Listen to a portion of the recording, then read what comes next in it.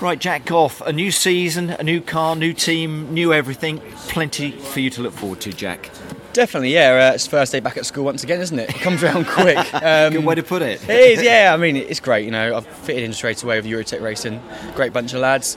Loving the car, loving the team. So it's all looking quite positive at the minute. Let's see what happens when we get to Brands Hatch, though. It was nice. You said that you'd been warmly welcomed, but that's important. You know, feeling part of the team straight off. That must have been, great for you, Jack. I would have thought. Definitely, yeah. If you're feeling at ease with everybody else who is working around you, that makes life a lot easier.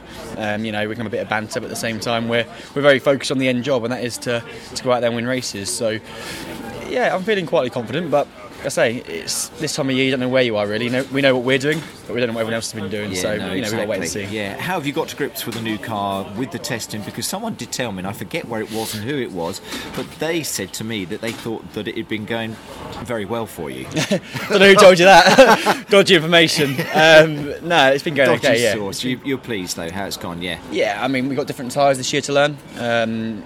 Obviously, the car ran last year in RML spec, but with a slightly narrower tyre. So we are learning it slightly again, but the lads are fantastic in the engineering department and all the mechanics in my car as well. And together we're sort of getting through different programmes, and I think we're getting somewhere. Do you feel that you can quickly adapt? Because again, new tyre for everyone is one thing, but then when you change teams and you've got a different car, but you're pretty good at that, aren't you? I'm sure. Yeah, I mean, I've chopped and changed between rear-wheel drive and front-wheel drive again, haven't I? So you're getting used to it. Yeah, I think it was probably easier going back to front-wheel drive because that's what I've done throughout my career. So, in the Clio Championship, and before that even I was in front-wheel drive. So with the rear-wheel drive, it was a step into the unknown, whereas this, it's somewhere in the back of my brain, I can get it back, and it didn't take too long to get back into it. Excellent.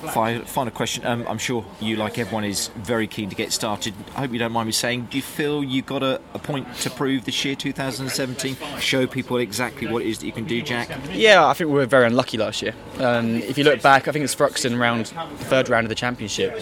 That last race, me and Shedden, we had a bit of an incident. If it wasn't for that, if we'd have finished fifth, we'd have come out of that weekend leading the championship.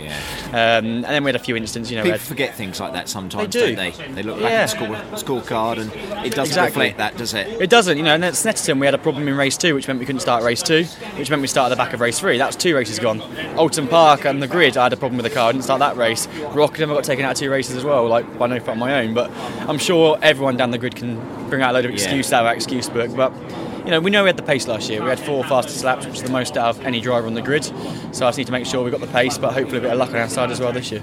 Keen as mustard? Yeah, definitely. Can't wait to get going. Jack Goff, thank you so much indeed. Cheers. Thank you.